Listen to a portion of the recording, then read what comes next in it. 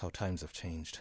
But with young people, Dr. Alicia Porter, board member of the South African Society of Psychiatrists, things might just go back some 20, 30 years ago.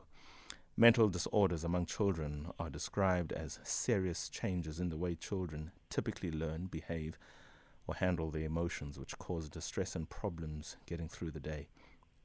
Many children occasionally experience fears and worries or display disruptive behaviors. If symptoms are serious and persistent and interfere with the school, home, or play activities, the child may be diagnosed with a mental disorder. Approximately 1 in 7 children have a treatable mental health condition, but most will carry the burden through to adulthood due to South Africa's chronic lack of specialists and facilities to support their unique needs. In conversation with psychiatrists and a board member of the South African Society for Psychiatrists, Alicia Porter, she is concerned by how the COVID-19 pandemic has worsened already failing public mental health care for the country's 22 million children and teenagers. As the country wraps up a National Child Protection Week, Dr. Porter also highlights that South Africa only has approximately, listen to this, 30 specialists, 30 child specialists and adolescent psychiatrists, most in private practice, where access is limited by affordability, while state-funded specialists and adolescent mental health facilities are only available in Gauteng, 4 units, KZN 1, Western Cape 2, effectively 1 specialist for some 900,000 children. It's pouring water in a leaking bucket, isn't it, Alicia Porter? Good evening. Thank you so much for joining us. Hi, good evening, Songezo. This is so great. As I was listening to your song, I thought of a quote by Nelson Mandela, and I feel we're failing. He says there's no keener revelation of a society's soul than the way in which it treats its children. Absolutely. You're right. And everything I've said here in this entry to have you speak to us is just effectively a nation that doesn't have a future. I mean, there are many things, there are many points that one can raise here, but to the fact that we're talking about 30 child specialists in the country, 22 million children and teenagers, we're looking at 1 specialist for 900,000 children. We are never, on that present reading, ever going to get even anywhere close to a number that can then suggest we are winning the cause of addressing these treatable, let me say, disorders in children. And unfortunately, they manifest in adulthood when the damage, one, is done, and the cost of treating at such a late stage is that much more expensive in a country whose resources are already finite. 100%, and that's why I think we're going to need, innovation and collaboration in order to fight this challenge or to rise to the challenge. Because it does feel like a knife to a gunfight. But I do think that, we do have a shortage of specialists. But that's only one level of care. And I think if we look at that, then there is a sense of hopelessness that prevails. But, it can be multifaceted, and there's things that we could do, on other levels of care in order that we don't get to a point where a child necessarily, obviously there are a percentage of children that have to see a specialist, but, our health system currently is very reactive and it's geared towards crisis intervention. So only 5% of the national budget is spent on healthcare, and a lot of that is concentrated, in hospital care. And with children and adolescents, they definitely need a multidisciplinary way of treating them. And they need continuity of care, and they definitely need community care rather than necessarily hospital care.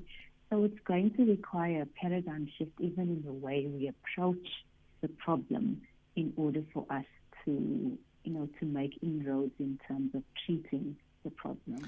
And the fundamental paradigm shift that absolutely has to take place to essentially attend to the nation's quadruple burden of disease is for the country to engage less on responding to healthcare, let me call them questions, and attend to the maintenance of good quality life, engaging questions of prevention, engaging questions of healthy living, engaging issues of and about maintaining health, as opposed to deploying resources that respond to where health is threatened.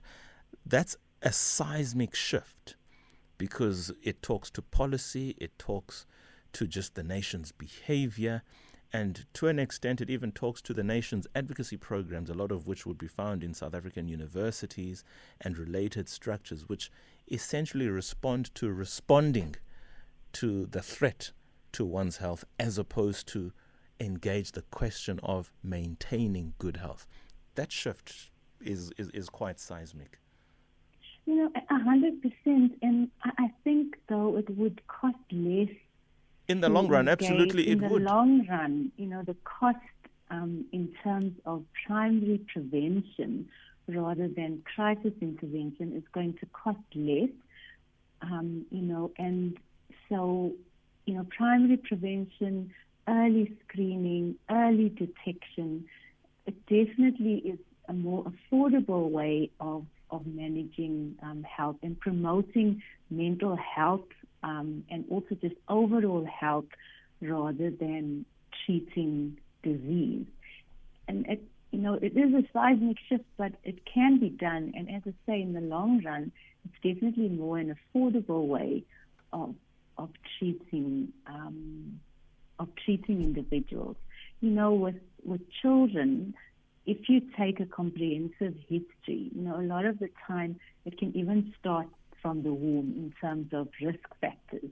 And if we're constantly assessing risk and red flagging those most at risk and monitoring them more closely, we might be able to make a dent in some of the statistics, and we may even be able to prevent the manifestation of diseases. But that's going to require sort of intervention at multiple levels. Where do we start? I mean, you are essentially talking about a healthcare revolution in this country.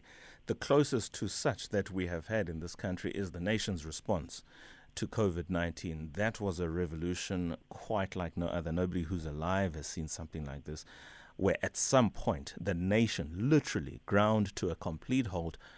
For 21 days became 45 days where nobody could do anything but to respond to what we thought the challenges of COVID-19 would be.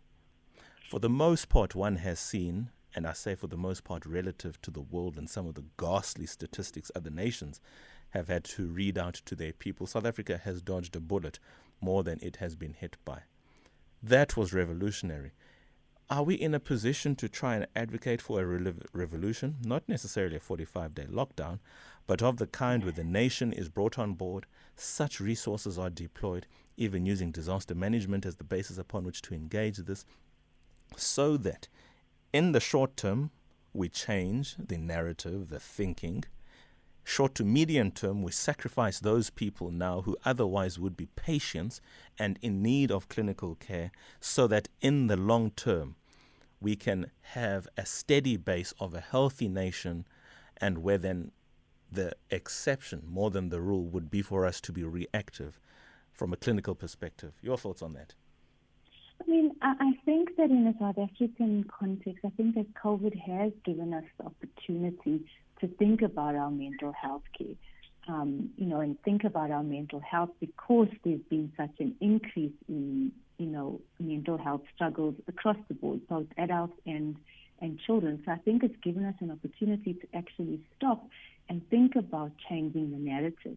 And I think one of the places to start would be within the family unit, for example, where we start to promote, healthy lifestyles, not just for the adult members of the family, but also just, taking it one step further, where we empower parents in terms of parenting skills, in terms of upskilling, but even just things like promoting quality family time, promoting activities as a family together, just things like eating dinner and because if you strengthen the family, you strengthen the nation. So even before we go outside of and look beyond, outside of the family unit, it's about how do we begin to strengthen the family unit, which has really struggled during this period of COVID because of so many shifts and so many changes and so many disruptions, within the family system. So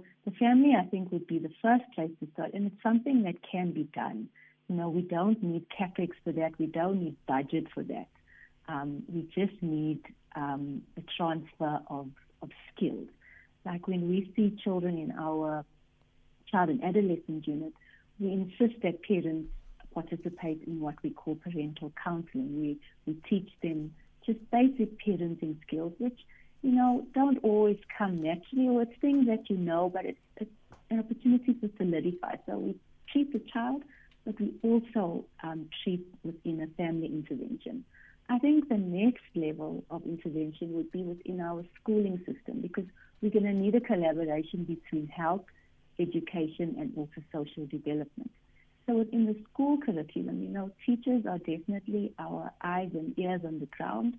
They are really a resource that we can use within the health sector, because teachers are usually the people who pick up that children are struggling, for example.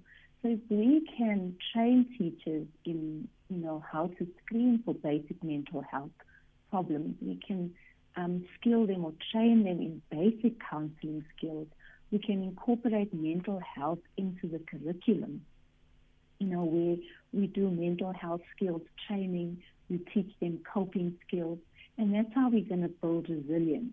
If we move out of that, then we now move into, for example, the community, where we again we invest more in primary health care, community services, hubs of treatment hubs where we train, for example, primary care nurses in how to screen for, just not to necessarily treat, but just to screen and red flag vulnerable children and mental health conditions.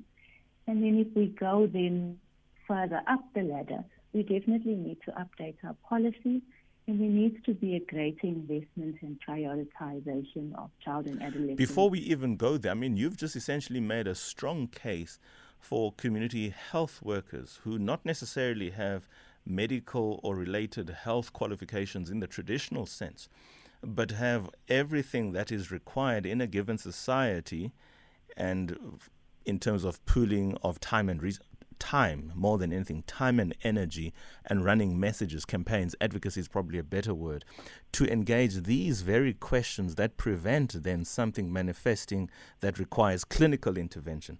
So healthcare workers in this country has a lot of scope, don't you say? 100%, but I think it's how we use the resource, that ultimately will determine. So if we sort of use the resources that we have adequately and optimally, I think we can see a shift without too much necessarily in terms of financial resources, but it's about just an adequate, optimal use of the resources that we have. 2127, we're engaged with Dr. Alicia Porter, board member of the South African Society of Psychiatrists. Any questions, any comment, any voice note? We'd certainly appreciate hearing that. Johannesburg 714-2006, that's the number to dial. 0614-104-107, that's the WhatsApp facility, either voice note or a text message. Let's talk about mothers and fathers and families that live with a child with a mental disorder. A lot of the time there's misdiagnosis, if diagnosis at all. The child bears the brunt of that misdiagnosis. Worse, if there's no diagnosis at all, the child is labeled anything from being naughty and being hyperactive or just not responsive to instruction. And the culture of disciplining in this country often responds to that child in a manner that is at variance with what the child would need as a response. Is that a fair assessment of things?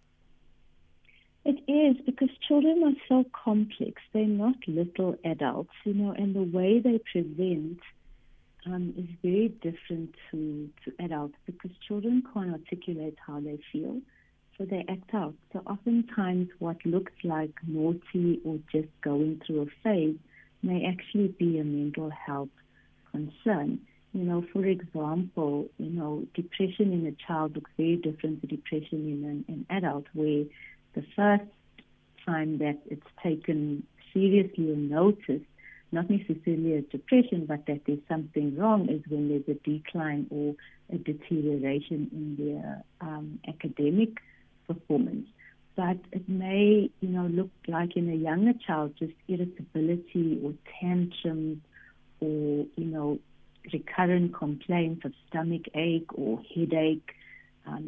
They may have disturbances in their sleeping patterns, their eating patterns, their energy levels, where they may have enjoyed, extramural activities and then they suddenly don't want to do them, or just isolating themselves.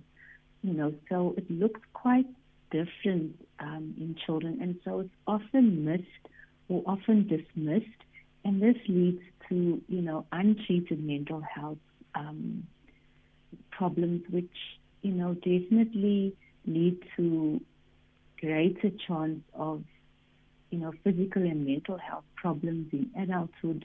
It leads to substance use problems, and actually it just leads to an overall failure to launch, which can have even economic consequences, where there's definitely less in the way of, or it could just be economic failure. And so untreated mental health conditions in children definitely have long-term consequences. And how do we empower homes to be a little more responsive? How do we empower schools then to be that much more responsive?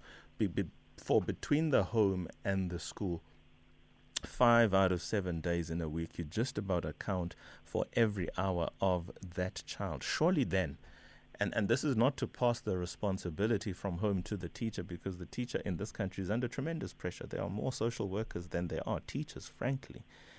But to the extent that that is now the position, if the child is not at home, he or she is more likely to be at school. 5 out of 7 days in a week. How do we empower those critical spaces then to be, say, a little more aware, a little more responsive? How do we deploy effective resources to engage this question? That's my final question to you. Yeah. I think that's why it's so important to train teachers, because a lot of the time, a large percentage of the referrals that we get at our clinics comes because a teacher has noticed that there's, a problem with the child. They might not necessarily know what the problem is, but they see that there's a decline. And if we were to train them, in terms of what to look out for, I think it would be an effective use of a resource. Because like you say, teachers are really stressed, and they definitely are more social workers and substitute parents, and, that they really are under a tremendous amount of pressure. But I think some training or some investment in training for teachers and upskilling of teachers would really go a long way, especially to empower them to be able to effectively carry out, their roles as teachers. So I definitely think training, and even just equipping them with some basic counseling skills, because sometimes it's just a child feeling heard or listened to, that might not necessarily require referral. In talking to some, teachers along the way, they say, they wish they had more skills to deal with what they're dealing with, and also just kind of training in terms of when to refer and when you'd be comfortable to continue just talking or rendering some basic counseling services. It's a tall ask, yes, but I do know that, the teachers within South Africa are really giving of their time, and they want, they want to see children succeed. And I think a little investment in their training would go a really long way. Let's leave it there. Yeah, sobering conversations there, Miss Alicia Porter, Dr. Alicia Porter, board member of the South African Society of Psychiatrists. Ma'am, thank you very much for your time. The time is 21:33. We have one more conversation to go after this very short break.